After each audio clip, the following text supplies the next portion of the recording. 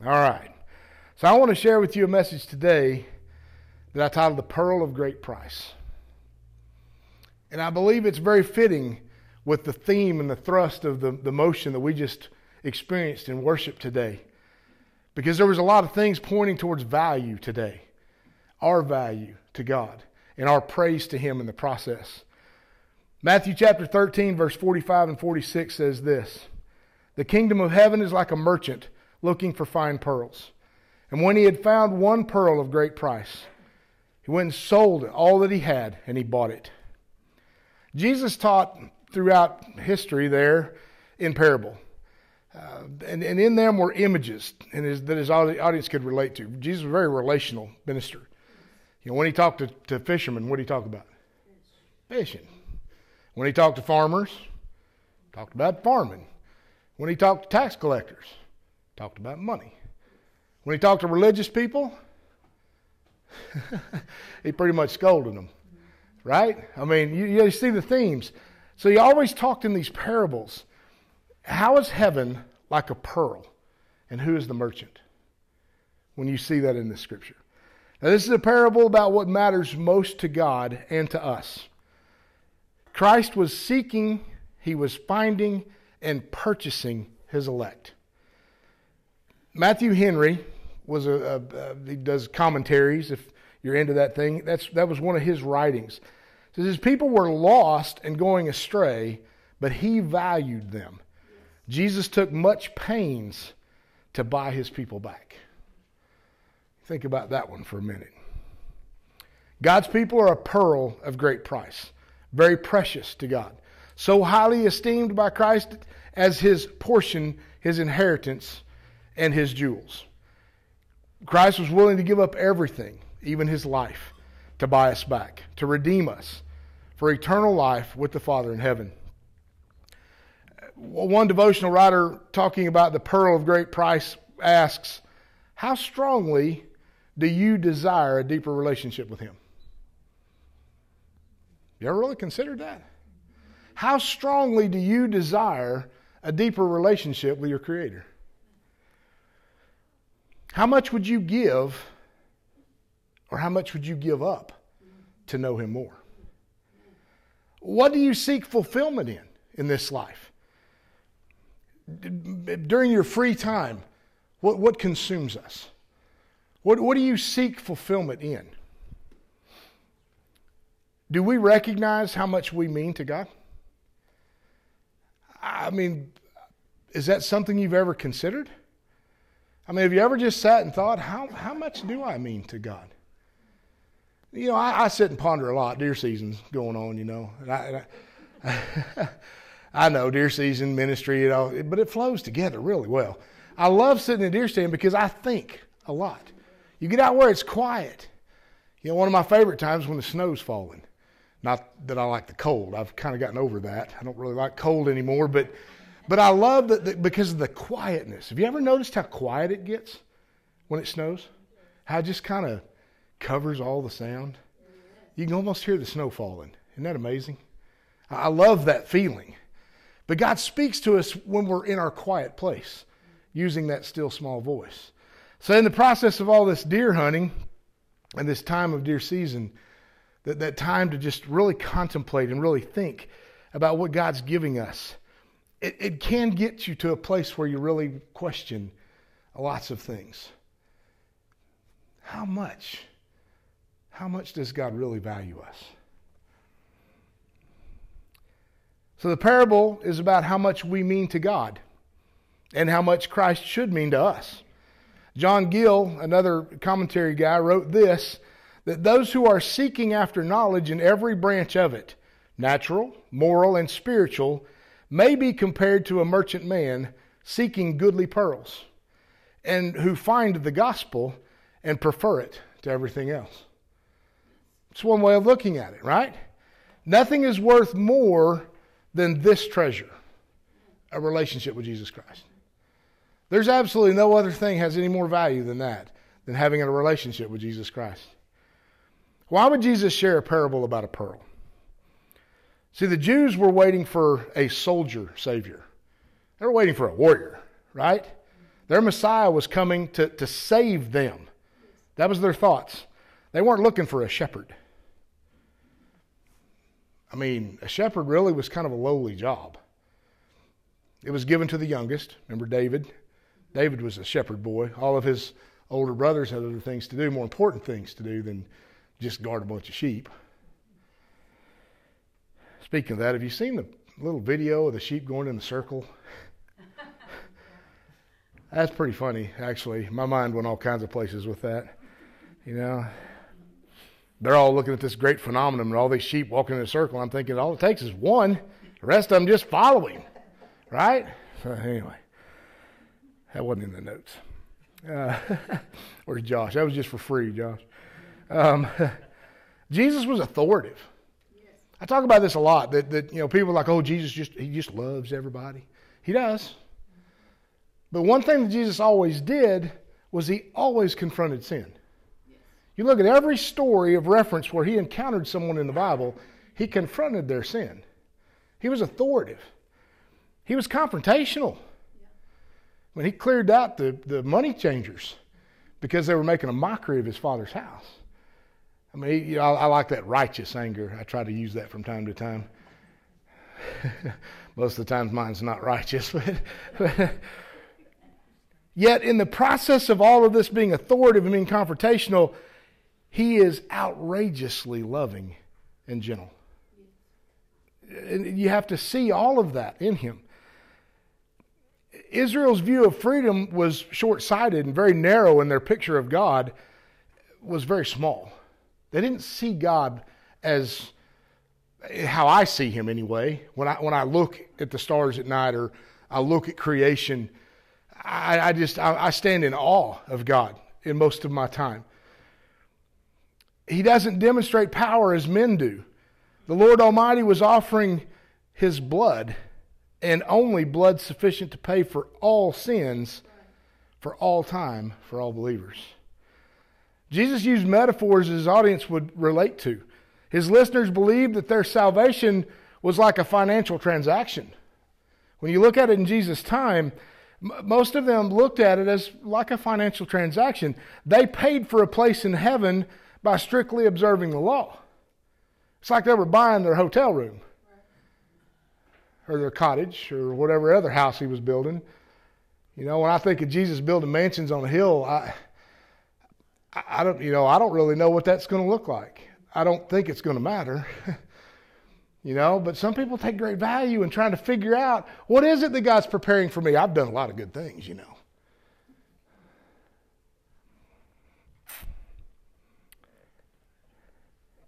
Good behavior was their currency with God in that time frame. The pearl, however, gave God nothing except the joy of having it. God paid everything for this amount of joy. See, we can't buy our place with God. We've got to accept that we were purchased for his pleasure. And the ransom was Christ's very life. Yes. He bought us with a price. For this to make sense, we have to believe that God wants us to be with him. His desire is for all to come to him. Yes. He cherishes us. This is difficult to grasp because we don't have anything he lacks. We can't bring anything to the table that he doesn't already have. We can't offer him anything. What have I got to offer God of all creation? I don't have any value like that he doesn't already have. So what makes this pearl so valuable? We gain our value from the price paid for us. This pearl isn't valuable in itself, which is something that I think some of us have trouble believing because we want to be special. You know, I talk about the ministry I do with the crow and the eagle. We all want to be an eagle, right? I mean, eagles are majestic and they're beautiful, and I mean they're this incredible creation. But most of us are more like that old crow. We're dark and we're dirty. You know, in that message, the only way we're ever going to become a crow's ever going to become an eagle is through a supernatural encounter with a holy God. it's kind of like that with a pearl too. We want to be uniquely valuable in our own right, able to prove our status in earthly ways. But that's actually bondage. When we want to prove our status, maybe through fancy cars or big houses or big bank accounts or bling that we wear, what purpose does that serve? It's bondage. We would cease to matter as soon as age, injury, or illness took all that from us. Our earthly status means nothing.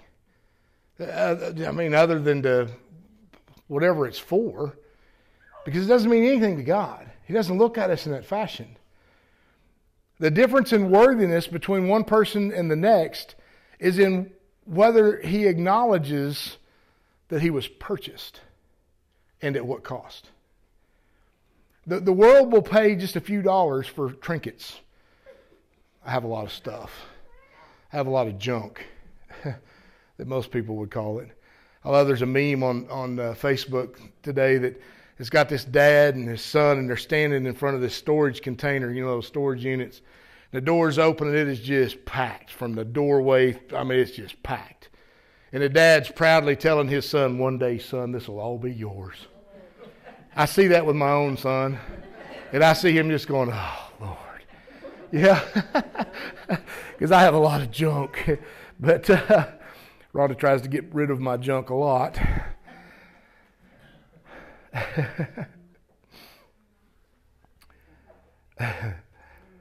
Can we admit that we want to be worthy of eternal love?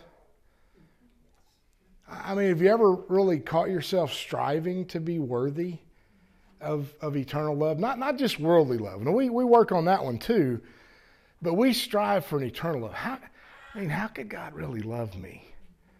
I don't have anything to offer him. I've made tremendous amounts of mistakes. Still do. So how could he want something that's of such little value? So we strive for that. And such a thing is possible even though we can never repay the price. Have you ever really thought about how much God loves you and the fact that you can't repay him? I've been given gifts before that I couldn't repay. And it's humbling. Sometimes it's embarrassing because you've had to take something that someone offered you because you were in such dire strait. You ever been there? But see, that's not how God sees this. All he wants in return from us is our devotion to him, our obedience to him, our love for him, our recognition of who he is. And here's another hurdle that we have to overcome from time to time. Can we believe that comes without a catch? I'm a social butterfly. I've said that before. I'm always on Facebook. And for those of you that are on Facebook, you love the ads, right? Everybody loves a good ad. And I like these ones where it's like, oh, man, I found the miracle of life. I found the miracle to aging. I'll never age again. And you read this 14-page blabbering, and then now if you'll just watch this video, what? Where's the answer I'm looking for here? We spend a lot of time because what happens in the process of all of that is there's a catch. We're going to have to buy something in the end. No one's just going to give you the recipe to the miracle drug that's going to make you not age anymore. Or that miracle drug that's going to make me slim and pretty. Yeah, that ain't going to happen. I showed Rhonda a deal yesterday that something about it's only through cremation that I'm ever going to have that smoking hot body.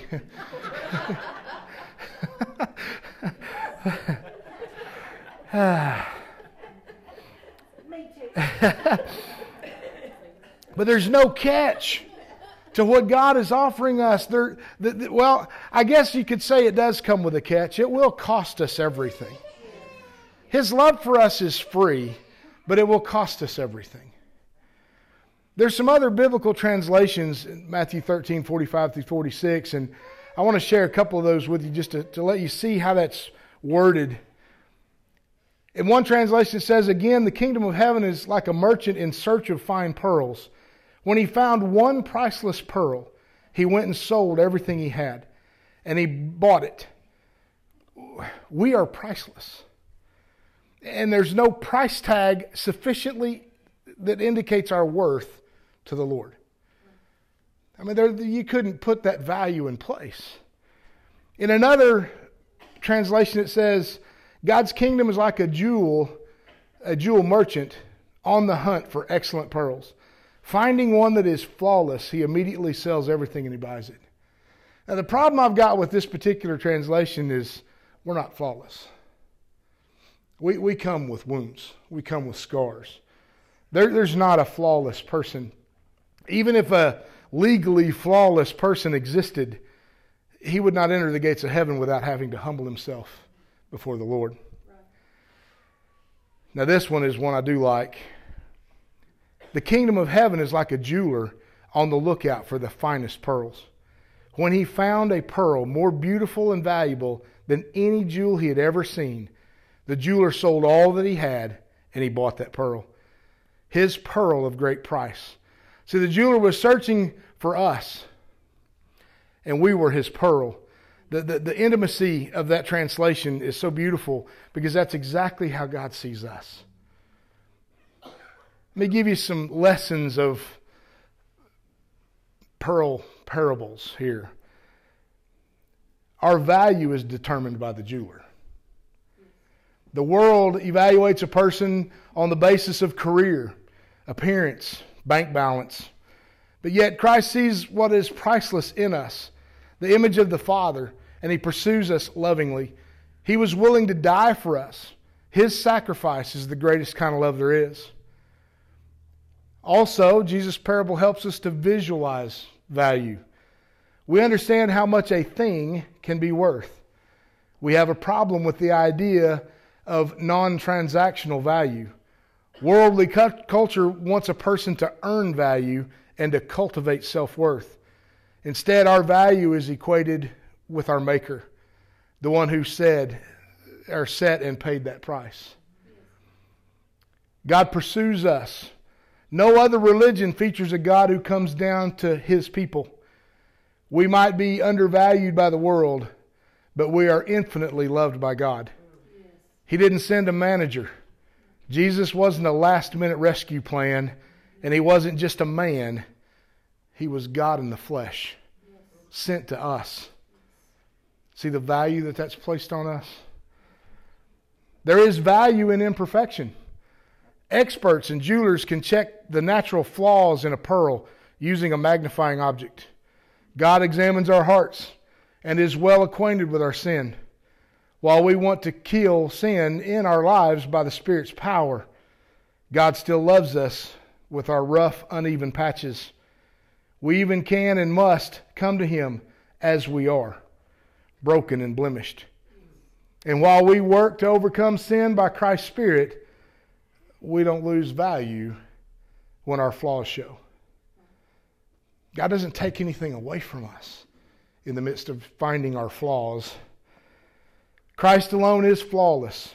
1 John 1:5 says, God is light, and in Him is no darkness at all. Jesus was made in the light, one with the Creator.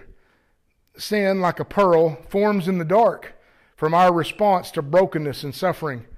When something gets into an oyster's shell and irritates it, the oyster protects itself by covering the intruding particle. Layer upon layer of a substance called nacre, also known as mother of pearl, coat the grain of sand or whatever it might be until the iridescent gem is formed. Right. Did you know that an oyster that has not been wounded in any way does not produce a pearl? That's right. That's interesting. A pearl is a healed wound. Pearls are a product of pain, the result of a foreign or unwanted substance entering the oyster, parasite or grain of sand. And in this shiny substance, this nacre, when this grain of sand enters, this nacre cells go to work and they cover that grain of sand with layer upon layer upon layer to protect the defenseless body of the oyster. Now, I don't know how many of y'all eat oysters. Anybody eat oysters? I tried. I see no point. It don't matter how much hot sauce you put on an oyster.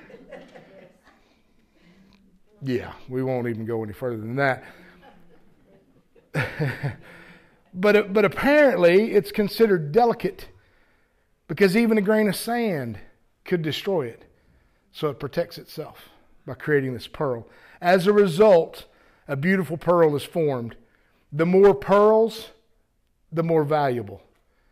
I didn't know this, but oftentimes the pearl divers that search these things out will find a pearl with multiple pearls, or an oyster with multiple pearls in it, because it has had multiple wounds. How many pearls do you have in you? The more wounds, the more value. Now here's a cool statement. God never allows pain without a purpose. Some of us might argue that point because we don't understand our pain. Listen, I'll tell you this. We may never understand or see an outcome from things that we've gone through. We may never have an understanding of why something happened. Everyone in this room could stand here and tell story after story of problems or issues or struggles or things that have happened in your life that have caused you great pain, and you've yet to see an outcome or an answer. We always will have that question, why? I used to think, the first thing I'm going to ask God when I see Him is a why question. Kind of got a feeling it ain't going to matter. We talk a lot about that, but it ain't going to matter. What if your greatest ministry to someone else comes out of your greatest hurt? That's an interesting statement. What if your biggest value that you have to someone else on this earth is coming from your worst damage? Something that you've endured, something that maybe you've overcome, something that you've walked through or are walking through that might allow you to minister to someone else who's going through the same thing. God's pretty cool about doing things like that. When I went into that juvenile detention center ministry as a chaplain, one of my first thoughts, I have nothing in common. I've never been in trouble. When those doors closed behind me for the first time going into the detention center, scared me to death. Because I wasn't getting out there until somebody opened that door. I didn't like the feeling. I'm thinking, God, what am I doing here? How am I going to, I can't relate. I've not been in trouble. I've never done drugs. I don't know anything about this. It's not what they needed anyway. What they needed was someone who just simply offered them truth. And I had to learn I couldn't fix them. That's tough because I'm a fixer. I like fixing stuff. I like knowing that when I leave that everything's all right. I heard a lot of that. Oh, I'm going to change my ways. Well, I learned pretty quickly that they probably were not. I'd probably see them again in another cycle. And I did often. But again, what God finally showed me is just give them the truth. You give them the truth, and then it's between me and them what they do with it.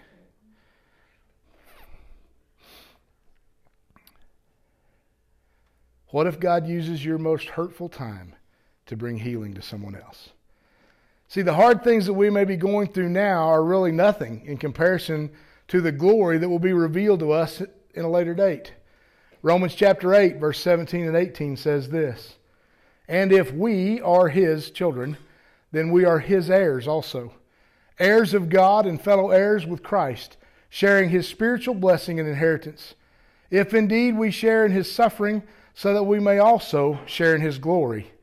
Let me read that again. "If indeed we share in His suffering, so that we may also share in His glory. For I consider from the standpoint of faith that the sufferings of the present life are not worthy to be compared with the glory that is about to be revealed to us and in us." The struggles that we're facing today don't compare to the glory that's going to be revealed to us and in us in that day. In Matthew 13:44-46, that kingdom of heaven is like a treasure hidden in a field, which a man found and covered up. Then in his joy he goes and sells all that he has, and he buys that field. Again, the kingdom of heaven is like a merchant in search of fine pearls, who on finding one pearl of great value, went and sold all that he had, and he bought it. Oftentimes people read this parable to mean that the kingdom of God is so valuable that we should be willing to sell everything and give everything up in order to get into the kingdom. It's one way of looking at it. We should be willing to give all to have an eternity with Christ.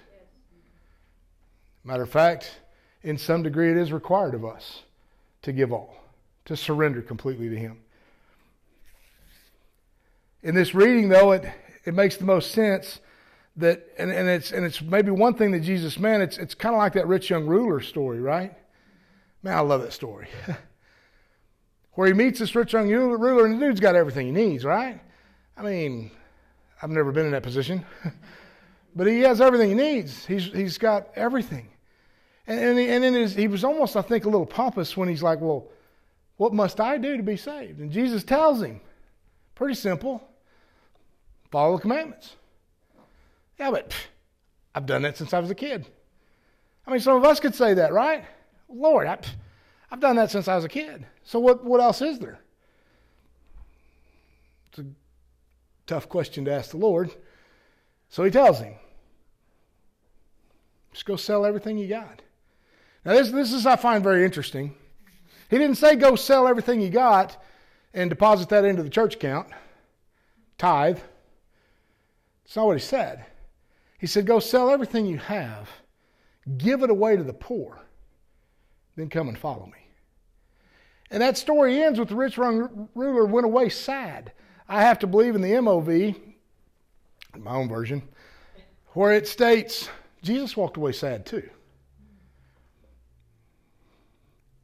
It didn't matter that the man was worth anything in this worldly possession, but his soul was worth everything. He was a pearl unwilling to be found.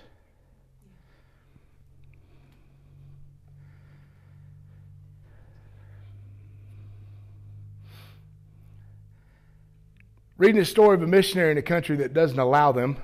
Can you imagine that? Can you imagine being a missionary in a place that it's illegal to be there, to do what you're doing? This lady wrote about dealing with a person who was irritating her, but was also in need. You ever had somebody just irritate you? Yeah. I have a lot of people irritate me. I do. I really do. I struggle sometimes with people. But a lot of the people I struggle with have needs.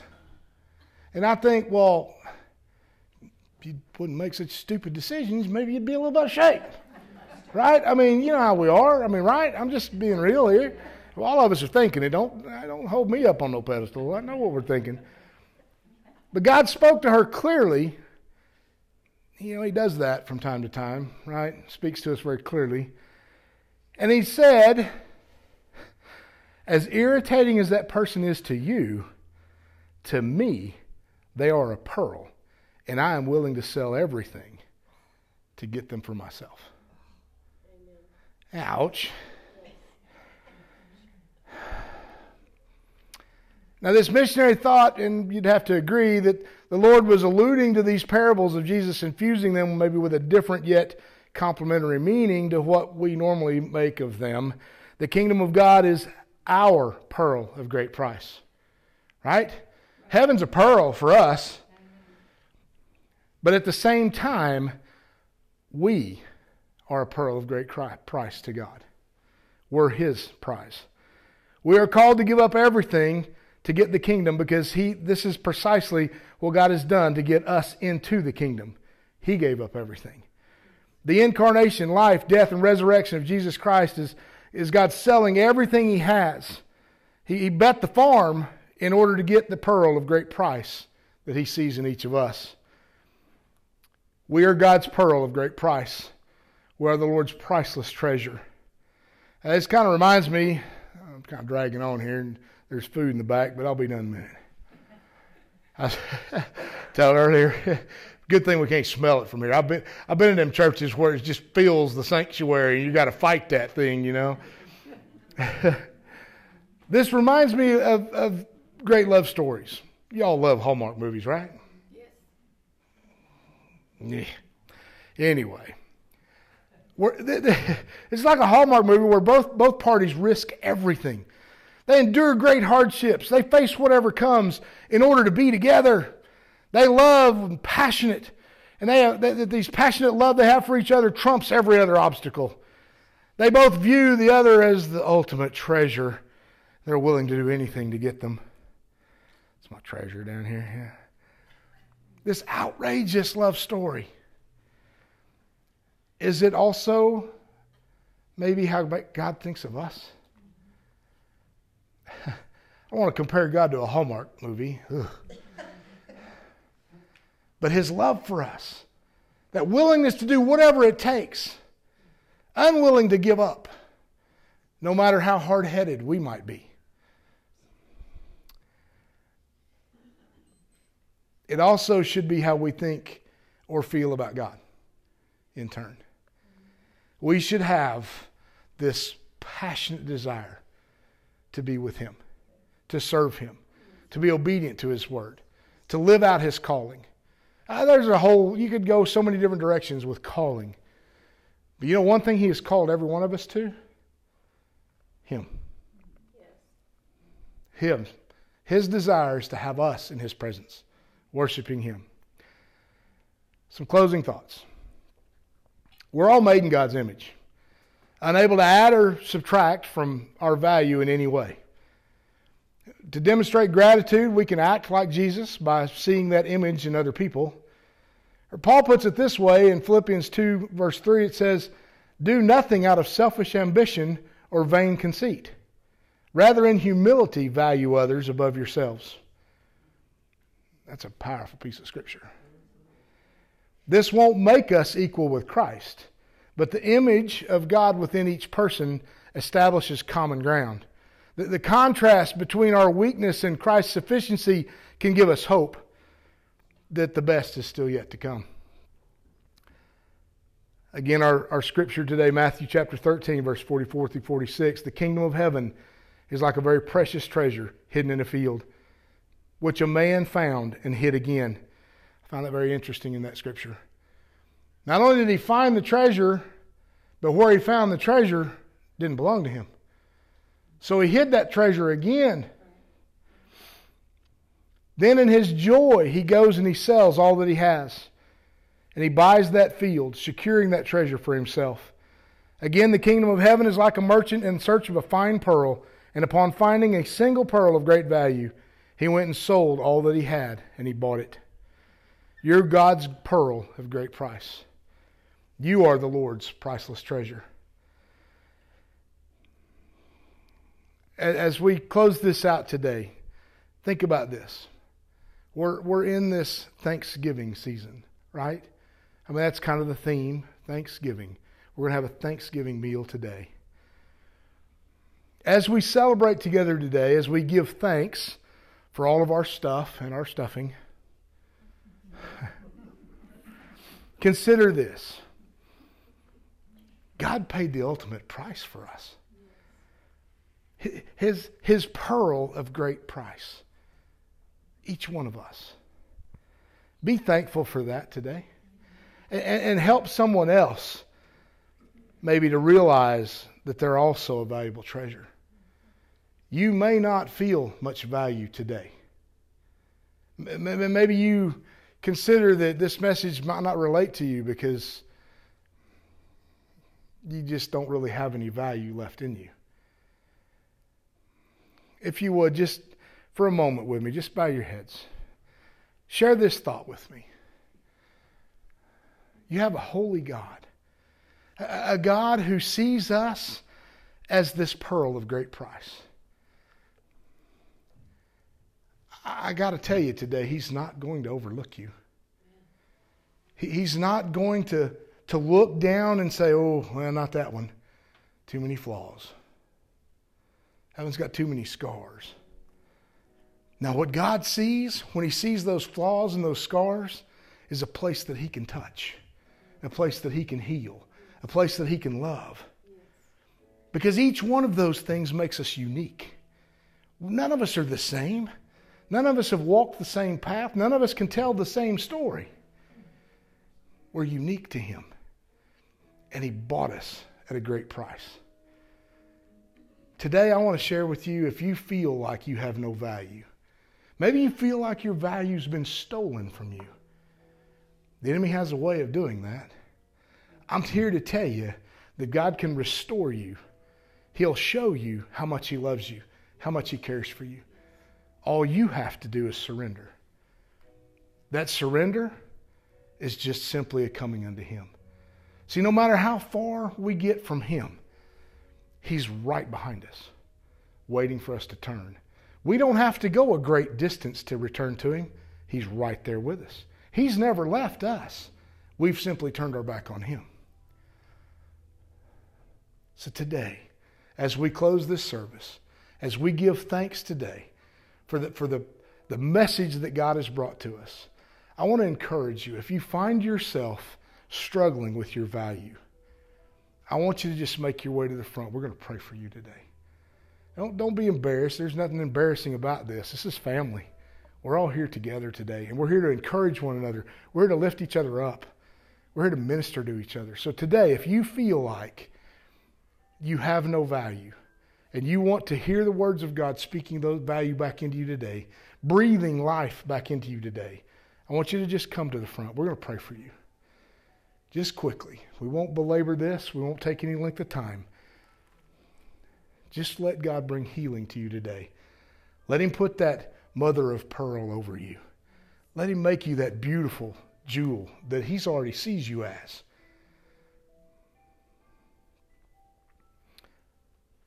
Father, thank you for your word today. Thank you for this time that we get to share with you and enjoy Thanksgiving together. God, today I pray that you bless each one that's here. Stir our hearts. Stir our hearts to understanding the value that you place in each one of us. The price that you paid, that we see what you've done for us, even if we don't feel it. God, the times that we've struggled through, use those times to touch someone else's life. Let that be our mission. Let it be our calling, and let it be our ministry to someone else. Let us take our flaws, our hurts, our wounds, turn them for your good and your glory, and use that to touch someone else. Thank you, God, for all the preparation that's happened today, the food, God, just this time that we'll get to fellowship together. God, we ask that you just continue to pour your Spirit out over this body, over this church, over the leadership. As things continue to move forward, God, that this place become an artesian well, that your Spirit flow out of here into the streets around this community, and you begin to draw all men unto you through the work going through this place, through the love that shines out of this place. We thank you for it today in Jesus' name. Amen. Amen.